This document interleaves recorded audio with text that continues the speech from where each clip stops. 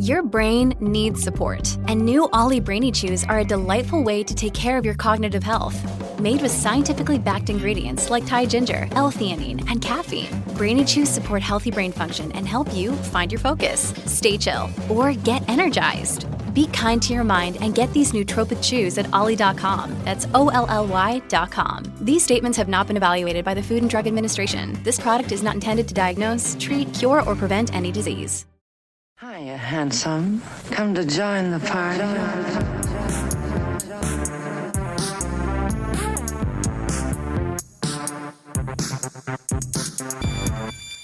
Hey, party people. Welcome to the Patrauma Party, where we sip hot chocolate and tell each other scary stories about our childhoods.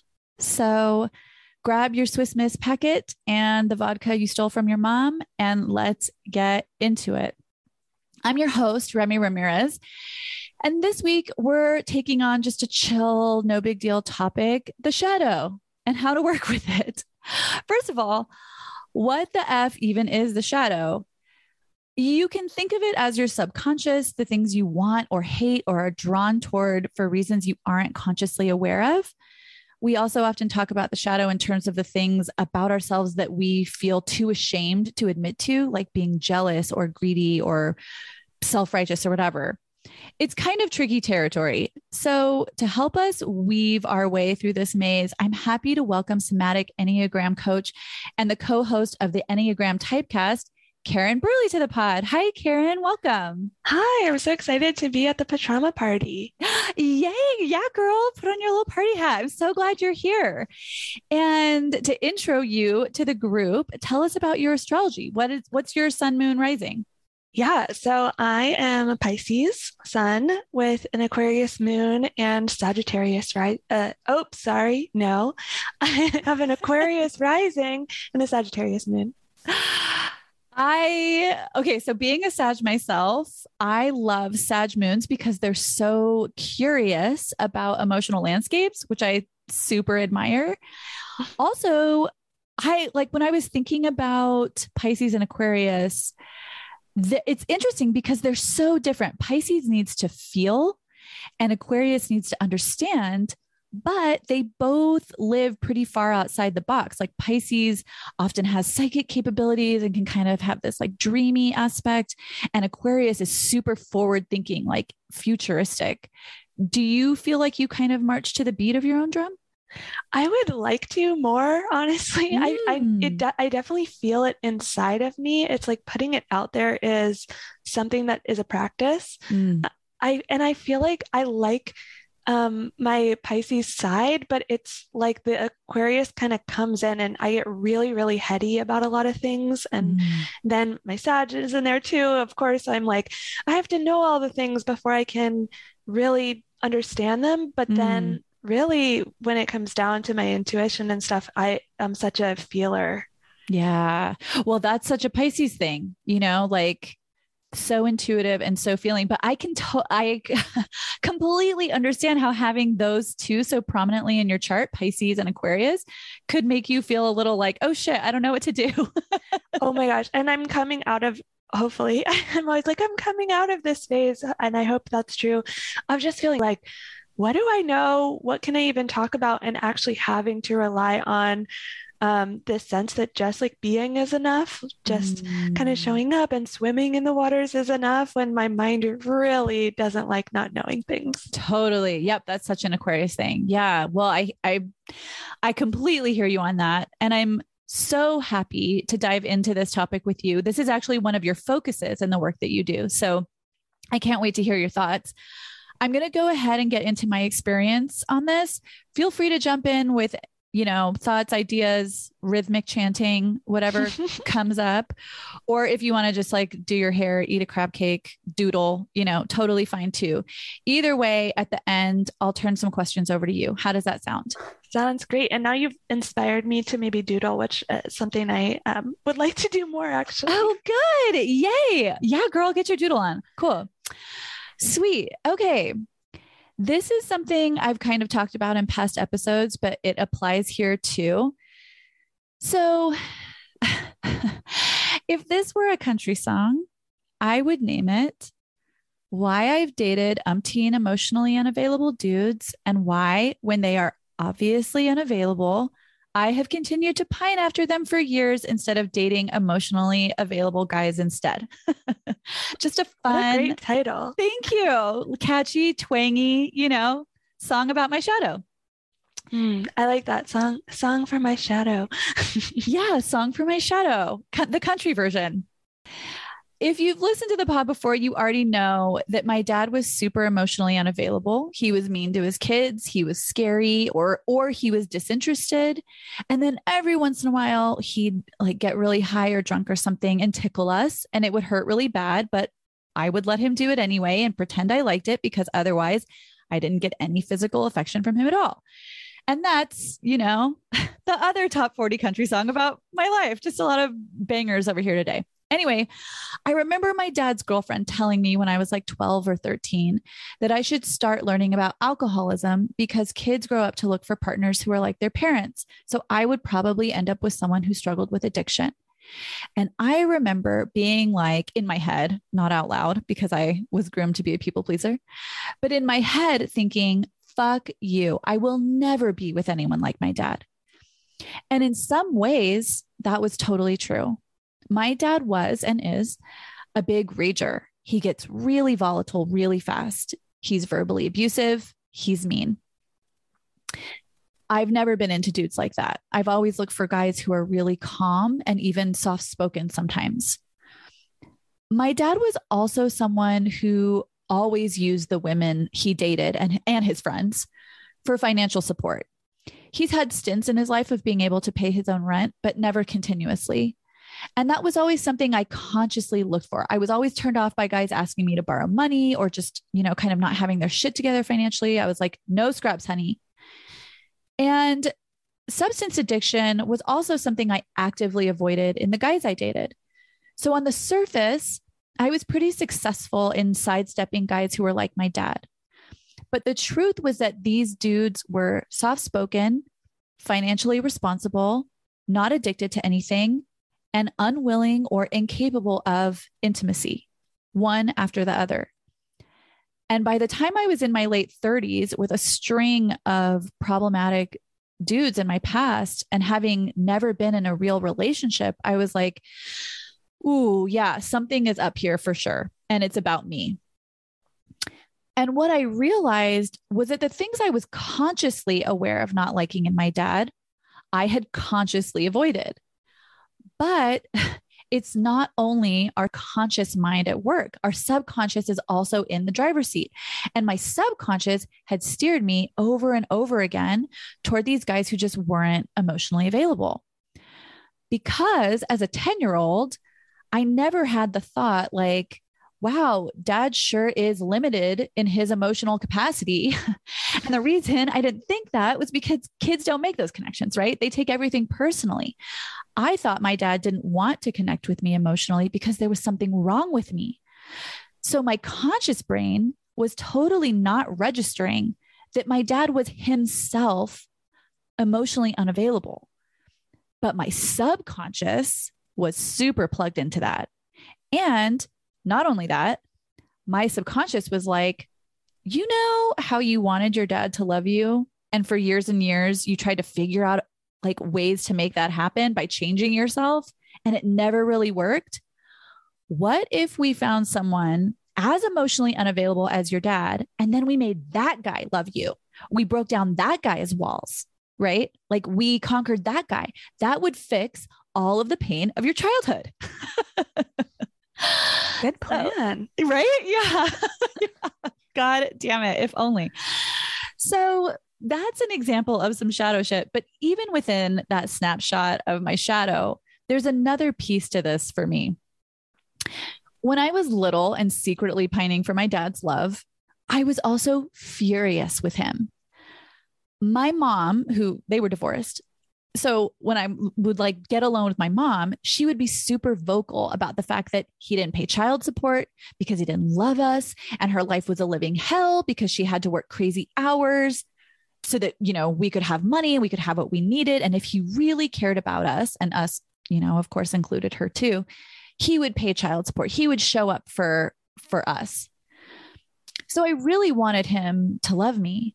But at the same time, internally, I was secretly super resentful towards him, especially because when I visited him, I would hear him talk to his friends about how my mom was so crazy for asking him for money and basically, just kind of being a douche about not taking any responsibility for his behavior and the fact that he had fathered a family. And I was secretly infuriated about this. So fast forward 25 years, and here I am trying and failing with all of these, romantic interactions with guys. And with every guy I dated, it was further proof for me that men are shitty. I was like, yep, see, dudes are the fucking worst, which I want to be clear. Patriarchy is a thing, and there are a lot of privileged, entitled, misogynistic, violent, racist, even, willfully ignorant men and women out there that are sort of living through this systemic problem, the patriarchy, right?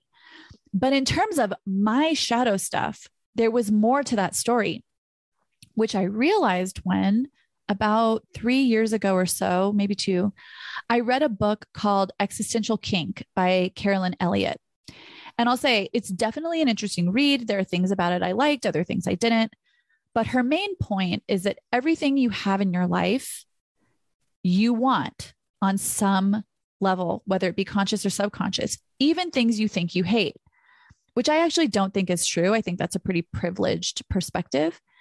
But in the case of my woeful dating situation, I could feel that there was truth to it. So I asked myself, what do I like about dating these guys? What subconscious itch is it scratching for me? And what I realized was I really didn't like dating these guys. And I really didn't like being hurt by them over and over. But what I did like was being right about men and being entitled to my anger finally. I loved being able to talk shit about these guys and prove to the world through the guys I dated that men are unreliable and unaccountable and deeply fucking disappointing and emotionally one-dimensional and whatever, basically all the things that I felt like my dad had been when I was growing up and I was so mad. But as a kid, of course, I couldn't be like, excuse me, dad, what the fuck is wrong with you? You just sit around getting high instead of taking care of your family. Fuck you. I couldn't express any of my anger. Well, I guess I could have, but I was so groomed to be this people pleaser and I really wanted him to love me, right? But now as an adult, I could talk shit about dudes all day long. I could transfer that rage that I'd originally had toward my dad that I was, swallowing constantly. I could transfer it to the idea of men in general, because the thing was, if I dated really great guys, then I couldn't be right about my outrage. It would challenge my self-righteous belief, which by the way, was also a despairing, traumatized, depressed belief that women can't trust men and that men don't love women. So even though on the conscious level, I wasn't happy dating these guys, on a shadow level, I had finally found a way to be right and to be entitled to my rage about my dad and about men, which felt powerful. And power was never something I'd been able to have as a kid. And I liked having it as an adult. So it also became this way of reclaiming my power and agency after years of having those stripped from me as a kid. So that's one example of how the shadow can kind of hijack the system and reroute you. And in terms of healing that wound and that behavior, it's honestly been only recently that I've become aware of those patterns with the guys I date. And so in the last year, I've been making a point to work with this by really tuning into emotionally available, reliable, feminist, solid guys my friends date or are married to, guys I see in the world, relatives, whatever, men who are able to be vulnerable and loving. And I'm allowing that to consciously challenge my ideas about men and also to think about what it would feel like to be with someone like that. I'm letting go of this fantasy around making a guy who has a bunch of walls up, like my dad did, love me. of like being the person who can finally make him decide to be vulnerable and, confess his love to me. This whole emotional porn scenario that I concocted, that's just not the reality. Waiting around for that has brought me a lot of pain. And the healing is in realizing that desire in me was coming from a shadow part of myself that isn't bad or wrong. It's just not healed. The healed part of me wants actual intimacy and connection. And the more I focus on what that looks like in real people, real men, the more I can identify it and seek it out when I'm looking for a partner instead of subconsciously looking for someone like my dad.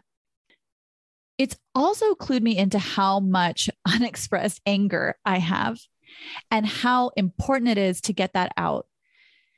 In the last episode, I talked about going out into the desert with my friend when I found out about Roe v. Wade being overturned and just screaming and screaming and screaming. So that's one awesome way to work with rage. Another cool thing I've done is a visualization technique where I imagine I'm back in time in a memory, like a traumatic memory I have with my parents, but now I'm an adult. And I insert adult Remy into the scenario and I just fucking scream at them. I tell them they're fucked up, they're shitty parents. I don't hold back. And, the truth is my parents were both also super traumatized. So I don't know, this idea of like people did the best they could. I don't always know if that's true, but I like to think that it's true. And so I would never really say these kind of just like what can feel like mean things to say to their faces, right? But I don't let any of that shit stop me or censor me when I'm doing this work, because in those visualizations, I don't have to worry about hurting anyone's feelings or making anyone mad or like, am I getting an A in spirituality? Am I being a good spiritual person or whatever? All I'm thinking about in that work is my healing and what I need to say to make me feel better. So I'm still looking for more ways to consciously work with anger, but that's been really helpful shadow work for me. I have another more recent example. And Karen, this is one that you and I talked about the other day when we chatted. So once upon a time, I was living in a house with 3 roommates and one moved out. So I put the room on Craigslist and interviewed new potential roommates. And when I interviewed these people, I would say, so we have a chore chart in the house. We all split weekly chores. Are you cool with that? And everyone said yes. And I picked someone who I thought was cool and nice and fun, and she moved in. Well, a few months into her living in the house, it became really clear that she was actually not into doing chores at all. She just wouldn't do them. And so I checked in with her and was like, hey, I noticed you haven't been doing your chores and I wanted to check in. The first time I said that, she was really apologetic, but nothing changed. The second time I checked in, she was kind of hostile and nothing changed. And the third time I checked in, she blew up at me. She was like, you're a control freak. I don't have to do what you say. You should just move out if you don't like it. And she really exploded. Let me pause here. One thing that I really hate when people say is, if you have an issue with someone, it's not because of them.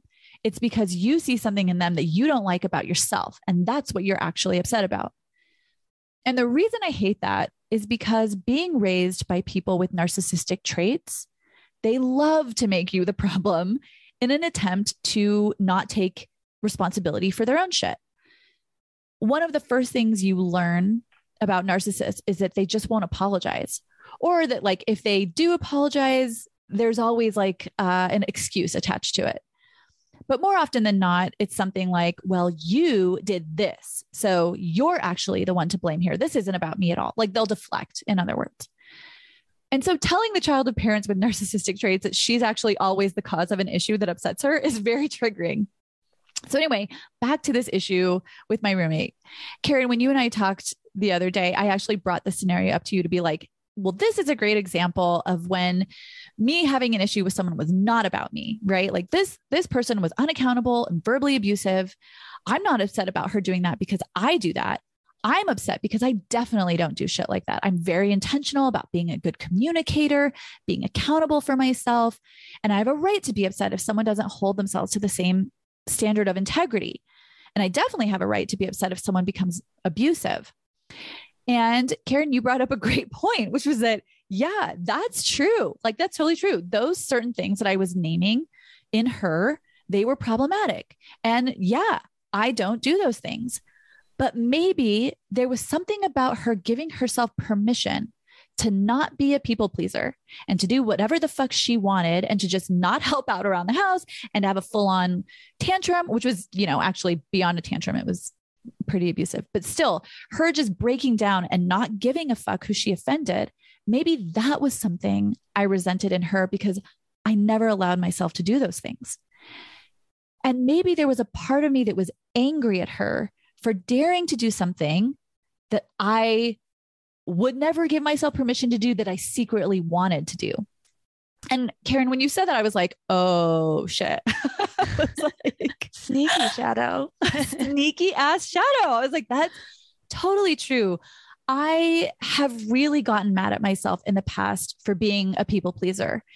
And especially when I was much younger, for doing what other people wanted or expected of me so that I didn't make waves or so that I didn't make them upset. And here was someone who was just like, fuck you guys. I do what I want and I feel totally fine about it. And the thing is, it's not okay to verbally abuse people or refuse to do, shared chores or agree to do something and then not do it when the time comes. That's just, it's just like asshole behavior. So because I could see that, it was also okay that I had boundaries around that behavior and was like, hey, you not doing this is not okay. But the shadow aspect for me is that sometimes I feel guilty if I'm not being a people pleaser. And when others don't feel that same sense of obligation, it triggers me. So sometimes in healing these shadow parts of us, it's important to have clarity that it's not always like an either or. It can be a both and. It can be about saying, I'm allowed to have boundaries here. Your behavior is not okay. And I need to look at what I'm projecting onto you that's not about you. It's actually about me. Oof. Big learning. Oh my gosh. Yeah. Woof. Well, and what strikes me about that, I have so much to say, but I'll just start with what strikes me about that particular situation happening now and the situation you described with like being able to bring your adult self into this visualization with your parents is you actually do have the capacity now to feel your anger and set some boundaries so that you didn't have when you were a child. Totally. Yeah. Ooh, yeah. Boundaries are, yeah. Cause I brought up power stuff, right? Like I didn't feel powerful as a child and like having this rage made me feel powerful as an adult. But yeah, that's another way that we can reclaim power, right? It's like, I don't have to say that all men are shitty inherently. What I can do is be like, oh, if I see that you being maybe a guy I date or anyone, are violating my boundary in some way, I can set a healthy boundary and then I can reclaim my power in a way that doesn't actually sabotage me.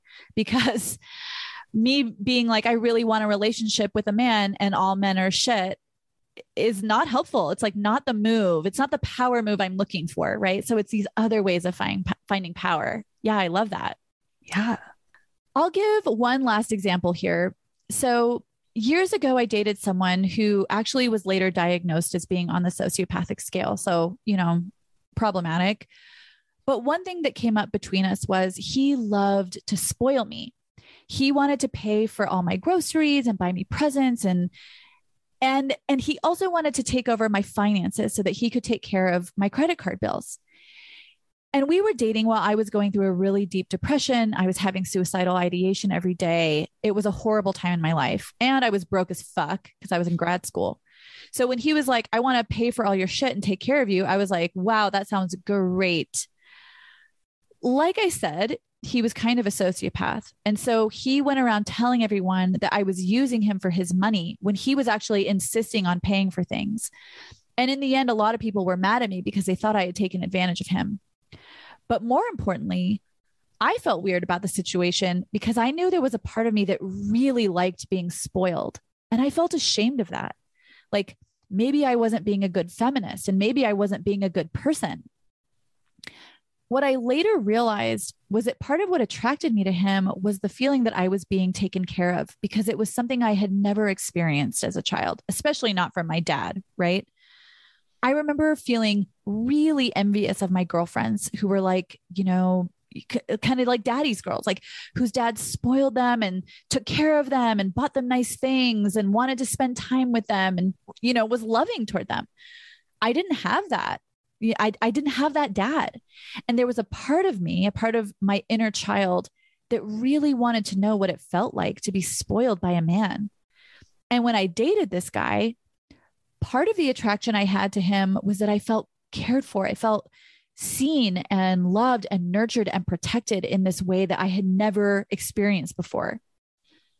Of course, when I realized that the reason he'd insisted on taking over my finances was so that he could secretly max out my credit cards, that all vanished pretty quickly. But when I did the shadow work to find out what had felt so intoxicating about the situation, what I realized was that, yes, I didn't get what I needed from my dad really on any level. I certainly wasn't spoiled by him. And yes, it made perfect sense that I would subconsciously be drawn to someone who wanted to spoil me, because that need to feel secure and cared for and valued had been so profoundly neglected in my life from day one, right, of my childhood. So in terms of healing that pain, I realized that part of the reason I felt like I needed to find someone to spoil and nurture and baby me was because I wasn't doing that for myself. I was being militant with myself. I was forcing myself to go to grad school and get straight A's and teach freshman English courses while I was battling depression and suicidal thoughts every single day, when what I really needed was to take a year off and take care of myself and go slow and be gentle. I wasn't doing that on any level. So part of that shadow work for me was realizing I needed to be my own emotional and material sugar daddy. Like I needed to treat myself with tenderness and to pamper myself and really tune into my needs. If I could do that, I wouldn't rely on other people to make me feel cared for and nurtured, because I would already have that feeling of safety and of being valued within myself. Okay. That was a lot. Karen, how are you doing? I'm like, how long do we have? Because there's so much here. It's so great to hear the examples and to hear you explain it so well. Oh, cool. Yay. Okay. Well, I'm fascinated by this topic and so stoked to hear more. So let me start with this question. Just the term shadow, it kind of immediately makes us think that there are these like dirty or wrong or like gross, defective parts of ourselves working behind the scenes. How can we think about the shadow differently so that we can actually work with it? Yeah. I mean, even in your stories, there was all this narrative of like, well, no, I wouldn't do that, or I will never do this, or, and I think it's really helpful to just neutralize it and recognize our systems, our minds, our hearts, our bodies, like are taking in so much information every second. It's like millions of bits of information. And we have to prioritize some of it and deprioritize others bits of information. And of course, we're going to prioritize the things that are going to keep us the safest. And also, we do this really fun project of creating an ego ideal that says, I am like this and I'm not like that. Oh. And we all are doing this. And so I think just to start out, knowing that that's just what being a human entails, we're going to hide certain parts of ourselves from ourselves. And that's just that. I mean, even in your stories, as you're saying, well, I hate when people say this. And when I look deeper, I can nuance it, because we have to be general. We have to, delete, distort, and generalize the information that comes in, because it's just too much to hold consciously. And I think our culture really, really puts a lot of value on knowing everything consciously with like our mental thinking minds. And that's just really not realistic, that we can actually know everything with our minds that we are taking in. Like even just the visual input that we're getting every second is totally overwhelming. So your shadow it's just not a bad thing. It just is neutral. And it's also not a mistake. It's not a flaw.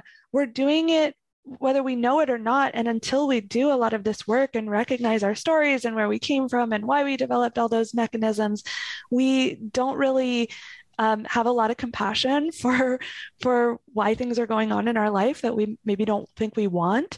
But really, it's so intelligent. And I really like this idea that everything we're doing is so deeply intelligent, and maybe not in the way we were taught, which is like, I can explain it and understand it and have all the things that our culture tells us success looks like. And when you say intelligent, do you mean like, okay, so going back to that example of looking for emotionally unavailable guys because I want to finally have the feeling of like, I made you love me, right? Is that what you mean by intelligent? Like there's something in me that wants to be healed, and so I keep circling back to this thing?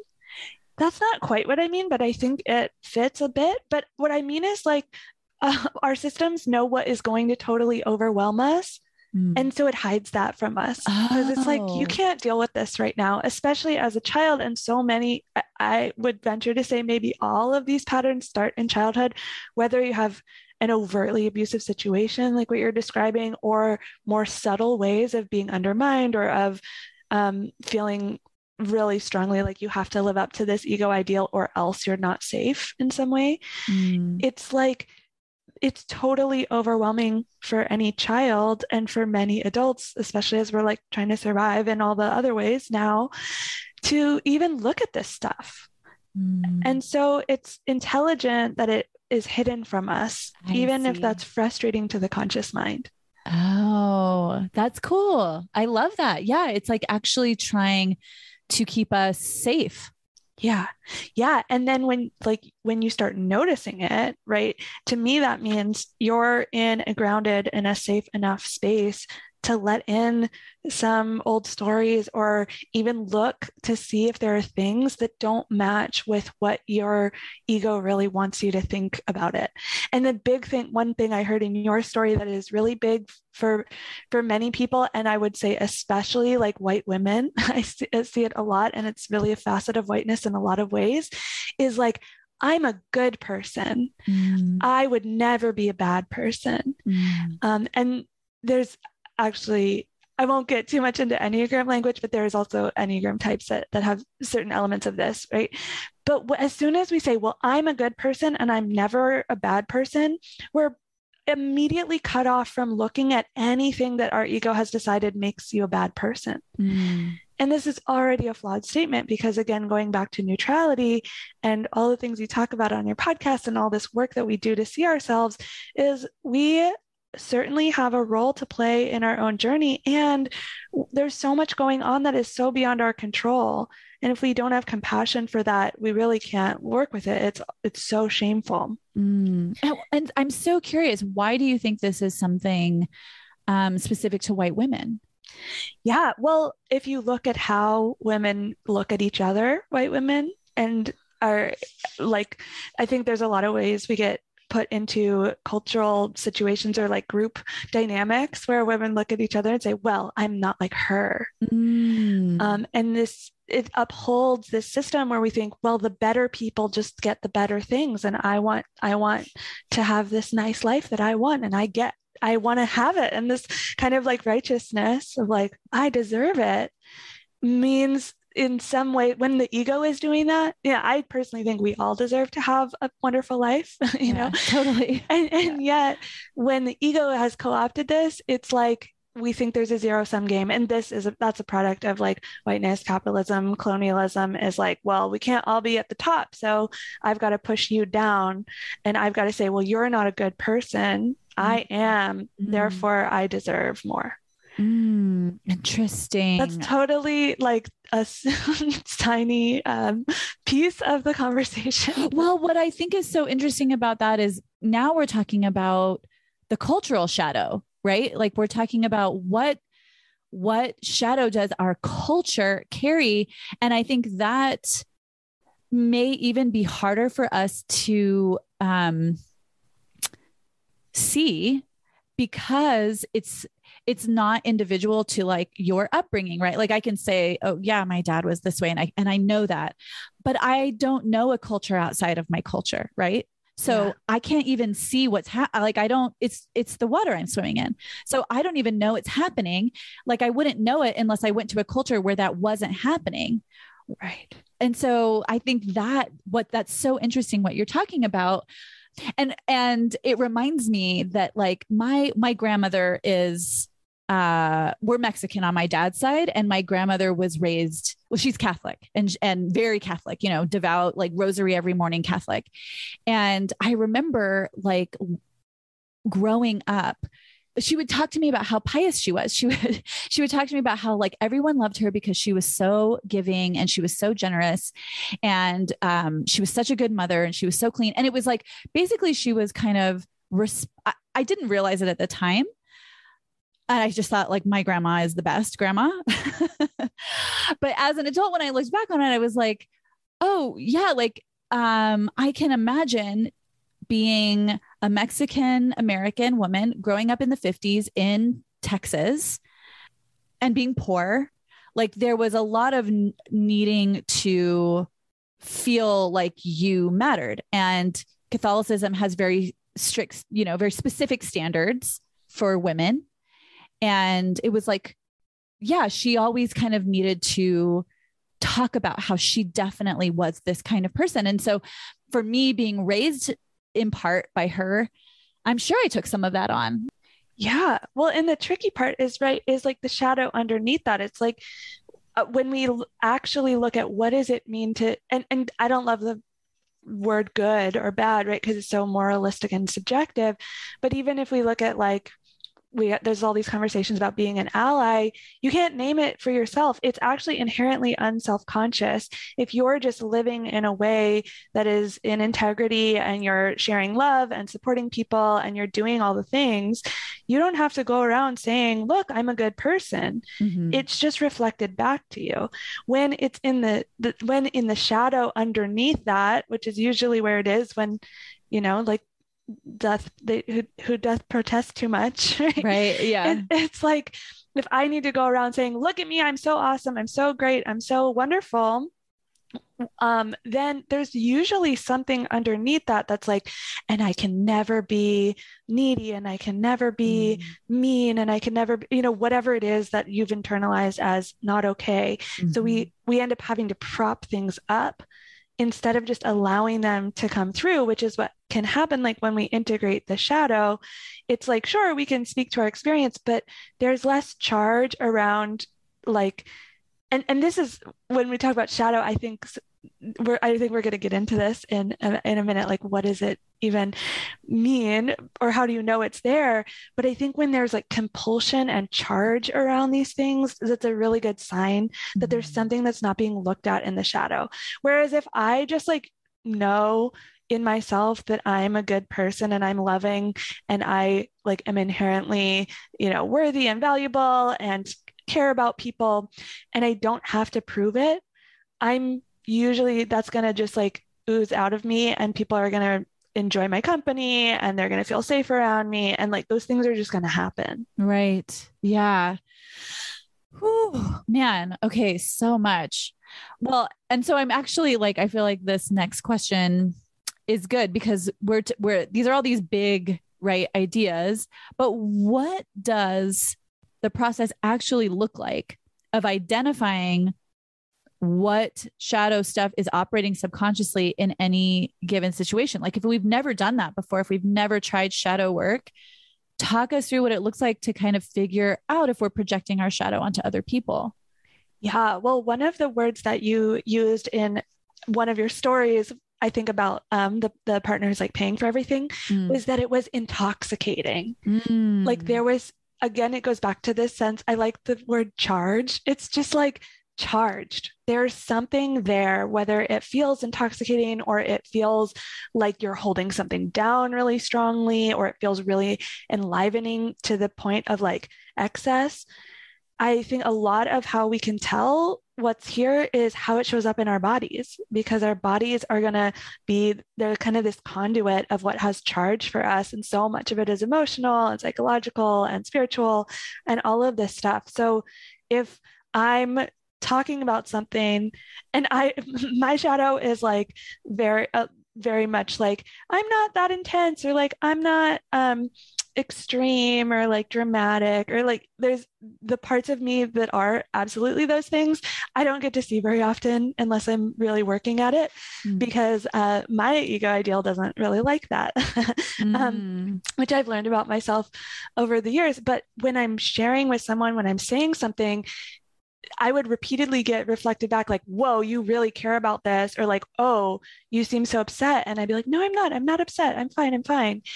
And only having someone who's actually attuned to like what is coming through, and then having teachers and mentors and therapists and coaches being like, what's going on in your body?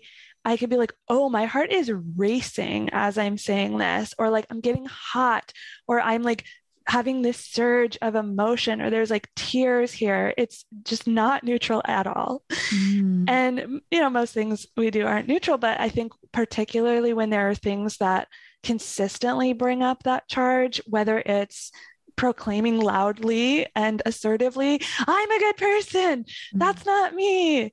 It's usually a good sign that there's something going on underneath to work with. I love that, because it makes it so much easier because we can just check in with our actual bodies. We don't have to like figure something out or like do a math equation or something. It's just like, it's already there. And I know for me, I didn't talk about this in this episode, but I've talked about it several times in past ones. I dated a guy on and off for 10 years, and like there was no actual dating occurring. We were sleeping together, but it felt so compulsive to me, to the point that I started going to Sex and Love Addicts Anonymous, because I was like, why can't I stop? Why can't I get so hurt dating this guy? But I just can't fucking stop. Or sleeping with this guy. Dating is like very generous for what was happening. This is so helpful, because no one has ever framed it for me in this way, that there was just some deep shadow stuff. And I know now, looking back on it, when I think about this process of looking for someone subconsciously who was like my dad, and feeling like if only I did this thing, I'll break down his walls. If only I could figure out this thing. Oh, I think he might be coming around. Like, I'm going to go back, Yeah. And how actually what was happening was this little Remy who felt so unloved, Yeah. and unseen and unworthy, was kind of, in the shadows, so to speak, being like, I have to get that feeling that I matter. Yeah. And I am I'm going to try it this way now. And at the time I had no idea that that's what was happening. And so this feels really helpful, this idea of checking in with the body, because it felt like when I would get around him, it was like I lost power over myself. Like I just couldn't say no. Yeah. Well, and it goes back to even this like existential kink thing, right? Is there something erotic about it? And there's something that is needing to maybe even be released through the body, whether that is like an orgasm, or you were talking about how good that righteous anger felt when you're able to actually scream and move it through your body. We can't do it mentally. It has to move through our entire systems. And what's so interesting in your story, and I've listened to the podcast and just love how you share, but something I learned that I want to offer here is that the experience of shame, or like when you're talking about recognizing that you just felt so unlovable, and how shameful that feels, and how as children especially, you turn that in on yourself, and it's just like, well, there must be something terribly wrong with me. That's actually, the shadow of that is grief. And shame feels more actionable, because it's like, well, if there's something wrong with me, then maybe I can fix it. If there's something wrong with me that my dad is screaming at me, and then I fix this person, or this person I'm sleeping with or whatever, like, it's like I have power, I have control. instead of actually feeling the grief of, which I know you've also been doing, of like that little one who just needed love and deserved love and didn't get it. And that's so painful. Yeah. Oh, I love that so much. You're right. Shame. If I'm ashamed of myself, then I can say, oh, I did this bad thing. I'm never going to do that again. And it's so interesting because in this exact same scenario with this guy, after I would sleep with him, every time I'd be like, that's it. I'm never doing it again. I feel like shit. I'm never going to do that again. And I did feel really, I felt really ashamed going to Sex and Love Addicts Anonymous. I felt gross and like something's really defective with me. Right. Like, but you're right. It feels like, okay, well, if I just never sleep with him again, or if I figure out what's wrong so I'm not actually like a love addict, whatever that means. Then I have control. Yeah. And I think this happens so much even in the healing world. I'm definitely guilty of it myself. Or, I mean, even some of my teachers have an issue with the word healing because it's like, you're already whole. There's nothing broken. There's nothing to heal. And of course it can feel that way, but we can get into these cycles of like, I just have to buy this course. I just have to work with this person. I just have to figure this all out and change myself. And then I'll be healed, when actually, so much of it goes to this grief. In the work I do, the three core pieces that come up are fear, shame, or grief, and anger. And you really touched on the anger and the shame, and fear is a whole conversation we don't probably have time to get into. But those are the three core pieces that pop up for people, or that are kind of at the root of a lot of what ends up pushing us into these patterns and hiding our shadow even more until we start to see it, or we have some sort of release or experience where we can actually address it, which again, I feel like is a testimony to the fact that at that point in your life, you are ready to integrate. You're actually willing to look at the hard stuff, which I don't, some people maybe start younger than others, but it really feels like we're not able to do that until we're a little more mature. Yes. Right. You have to be ready for it. But in terms of, I know we probably don't have time to like go into fear because it's like a whole thing, but I feel like you did touch on it when you were talking about the ego. And the ego being like, ooh, I can't be needy. I can't be too much. That was my big, I guess that's also shame, but like, there's a fear aspect, right? Like I can't. Yeah. Well, there's a core fear of like, and if I do the thing that I have internalized that I absolutely cannot do, like I will die is the fear. It will annihilate me. And some people's flavor is more like, I'll be pushed out of the group. I won't be loved. I won't belong. Some people's is a little more like resource based. Like I'll lose my role, or I'll lose my financial security. I'll lose my home. Like there's that element, or I will be so unappealing and so repulsive that I just life won't be worth living. There's different flavors of this, but the fear is there, and all of it is like, and it's why we have this drive to always be one way and not another, is like, we think we're saving ourselves from literal death, is like what the ego feels. Right. Totally. Oh man, that is it's so big. It's just so big.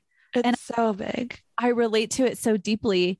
And I feel like in that situation with the guy for 10 years, my big thing was, if you know that I care about you, because I didn't say it until 10 years in that I really cared about him and that it was really hurting me.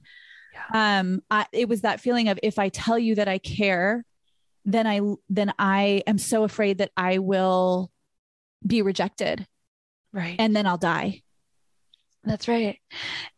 It goes back to like wanting the power, wanting to be in control in some ways. Right. And so in all these different ways, and, my work, I talked about like 9 core different ways that this shows up more explicitly, but at the base level, we're all saying like, it's okay. I'm in control. I'm safe, and I'm lovable as long as I always do X and never do Y. And right, when it comes down to what we've learned and what we've internalized and all this stuff. But it's huge. And I think this work, so much of the work I do is like, can we just start to look at it like little by little? And then can we allow it? Can we just be like, oh crap, there's a part of me that loves being under this spell where I'm this close to being rejected, but I'm still in control. Or, and that's kind of the existential kink piece, is like, there's something erotic, there's something my soul or my ego, like there's some part of me that loves this story, that loves this pattern. And until I can actually allow myself to look at that, I love the Carl Jung quote. He says, until you make the unconscious conscious, it will direct your life and you will call it fate. Or you'll call it like men are shit. Men are shitty. Yeah. That's right. You'll call it men are shitty. And then you'll be like, I'm correct. Yeah. Like, I don't know. It's just how it is. That's just right. Right. I'm correct and I'm powerful. Yay. But I'm also alone. So right. And I love that, like, part of your journey is like looking at counter examples and actually being able to take them in. And like, I would say, I love when you're talking about like, can I feel what it would feel like to be loved in this way, instead of having that automatic, well, they get it, but I can't, or like almost being like, well, maybe they're secretly shitty. And I've had that too. Exactly. Right. It takes such conscious, intentional effort to be like, oh, can I allow in a story that's different from the story I've been holding on to so tightly? Right. Okay. This one, I'm just going to ask it because I do think it's important. How do we know when someone is projecting their shadow onto us? And if we do know or suspect that's happening, how do we like take care of ourselves? Yeah. Well, as we've been talking about, it's like, it's happening all the time in both directions, right? If we're doing it constantly, like even the best of intentioned people who like aren't, diagnosed with some sort of narcissism or sociopathy or anything, like we're all doing it. And so part of it is just recognizing like, yeah, it's going to be happening in both directions, but there is actually, I like this piece, even though it's hard to swallow until we're ready. There's something empowering about recognizing the piece that is mine, even if I don't like the situation. So I've heard this example and it's silly, and I think it gets the point across, which is like, if you're walking down the street and someone like screams at you, like, your hair is green, you're probably going to be like, okay, that's weird. That's on them. Right. My hair isn't green. Like, wow, I don't know. That's your stuff. But if somebody that you care about is telling you that you're being dramatic, even in a kind voice, right? Right. Or materialistic or whatever. Yeah. Right. Then we're having that charged body response to it, which means there's some part of us that feels sensitive about that is worried it's true, that wants to defend against because we're like, no, it's not true. And then we're back to knowing, oh, okay, there's something here. And I'm not here to say that every single time there's a charge to anything anyone says, you have to like pause everything and go do shadow work. I think that there are levels and layers and timing that is so important. And so starting to pay attention, like if that's happening all the time, or if you're seeing themes of like, yeah, it's the dramatic thing, or it's the thinking I'm a good person thing, or it's, if that's coming up a lot, that's when it's helpful to just take stock of like, okay, what is it that gets activated in me when that happens, that I feel like I have to defend myself, or I want to like run and hide because it's so painful that anyone would say anything like that to me. That's when I would say we can start to be like, cool, let me get myself to a safe space, whether that's alone and I feel safe enough in my body to work with it alone, or with a practitioner, or in the woods, or, somewhere that is where you're able to ground in. And it's so, so important to have those internal resources available before we start to like unravel this shadow stuff. Because again, there's a reason that our ego said, hey, we can't look at that right now. Yeah. But if it's coming up, I kind of take that as a sign that like, okay, there's something that is really ready to be witnessed here. There's something that really wants my attention. Especially if someone on the street is like yelling something, or I overhear something, or it's in the show I watch and in the podcast I listen to, and this, it's like, oh, okay, this is all around me and it's begging to be looked at. And there's probably going to be something that my mind can't consciously fully integrate yet. Until I like sit down with this. Yeah, because we have to be willing to be like, okay, what if I have to feel like I'm not a good person, even for 5 minutes? Can feel so threatening. So you want to have someone you've built rapport with to be like, listen, I know you and I have so much compassion for you as another human, and my nervous system is relatively regulated. And so I can hold your feelings and your fears and your shame and your anger. That I think is why we reach out to each other and how we heal. I really like that. Sorry, heal, I guess is subjective, but how we integrate this, right? How we see it and let it be. Yeah. I use the word heal a lot, but I do like the idea of like integrating, as being synonymous or something. Maybe I have to think about that some more, but I do like that. Yeah. Oh, it's my own shadow being like, I said that before, and then I said this part, and people are going to be like, what a hypocrite. There's definitely, it's like always here. So I'm like, oh, can I let that go? And especially I have my own podcast and I've like said stuff on there that I maybe don't agree with anymore. And it's like big work for my ego to be like, oh, is that contentious? Should I apologize? Should I change my mind? Like, it's oh my God. There. I hear that. I really hear that as someone who has like recorded her thoughts on trauma. And put it out in the world. I hear you. Which is what's so great about like being here with you is like, oh, you're in a similar boat. Like we're doing this work alongside one another, we can just name it and even laugh about it. And it's so much easier to laugh about it when there's someone else there being like, I get it. I love you anyway.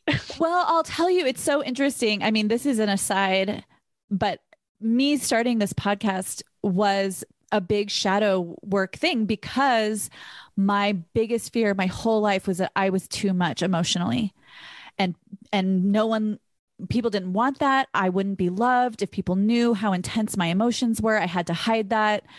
I was ashamed of it. And then I've just finally got to a point where I was like, I can't be in that space anymore. It's killing me. And I am willing to fucking bet cash money that there's someone else out there who has been there and my story is going to help. And I don't want to be in this shame space anymore. And I'm just going to do the thing that everyone says to do, which is like, the thing that you think is your greatest flaw is actually your greatest gift or whatever. I was just like, I'm just going to do it. I'm just going to do that thing and I'm just going to put all of my shame stuff out there. And I'm similar. Like, putting myself out there, like swearing publicly is like, it's just such a good practice. I'm like, whatever, like if you're going to listen to this and not want to work with me, okay. I don't need everyone to want what I have. But that's big. And it reminds me of, I was thinking about my own shadow story, like similar to your roommate situation. And this happened to me about a year ago. I took this like big training program and so I studied the Enneagram. I've been really into it for a long time. And I like signed up for this huge class with all these experts, and we had a guest teacher who has like been in the field for like 20, 30 years, is like so highly regarded. I like have some of her books, like, all these things. And she guest taught and just did a thing. And she was maybe one of the first guest teachers. And I was so irritated by the presentation. I was like, this sucks. Like, this is stupid. Like, I had this a really intense reaction, and I didn't share it until someone else, we had like smaller groups, was like, did anyone feel like weird about this? And I was like, yes, I'm right. Like, this was bad. This was terrible. Yeah. But it like took someone saying it, but then I was still so activated about it. And we came together in our we call it the learning labs. And we came together in this group and someone was like, oh, a couple people mentioned this, like, should we talk about it? And I was like, just wanted people to be on my side. I was like, I just want to be right that like everyone thought this was bad. And what actually came out of it with everyone holding space for me as I'm sharing in a way I don't feel comfortable sharing is I started to realize that this person who had been in this field that I'm entering into offered a presentation that was fine. It was fine. It felt maybe mediocre or the tone was different from the rest of the class, whatever. It was fine. But it really aggravated me. And through processing it, I was like, oh, I want to be teaching and I'm not.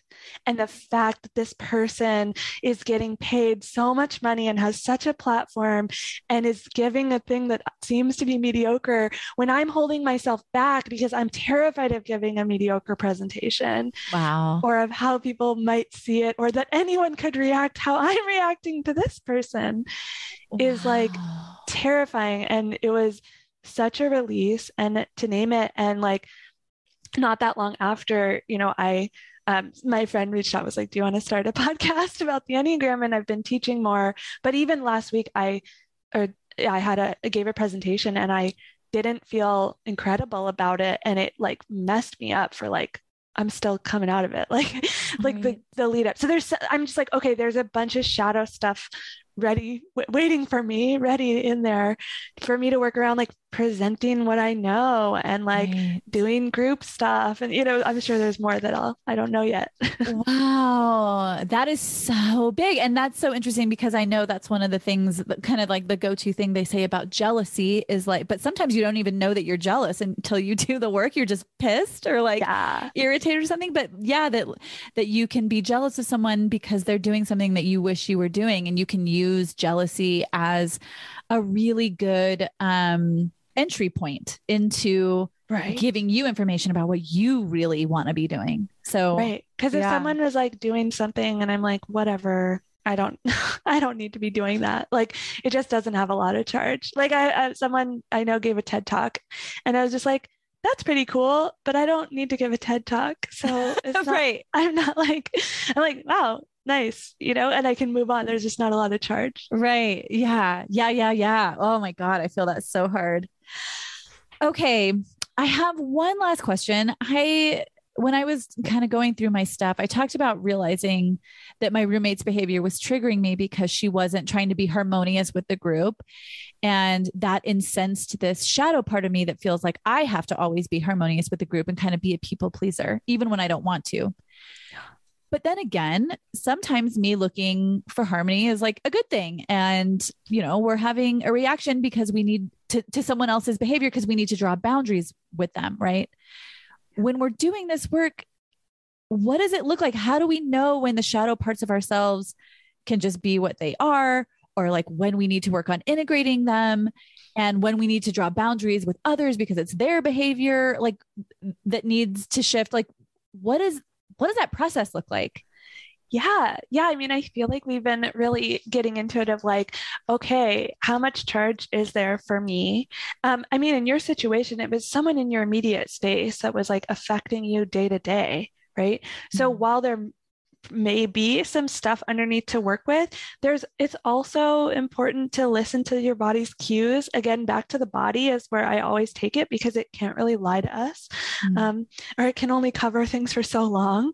Right. And so when we get quiet with ourselves, when we have space to feel into it, sometimes we have to start with a boundary, and sometimes it's not the right boundary. Like sometimes it doesn't help, or there's something else going on, but it's like wherever we want to start is great. And that's, with my coaching clients, it's like, well, what's just the one next step, or what's something we could experiment with or try on?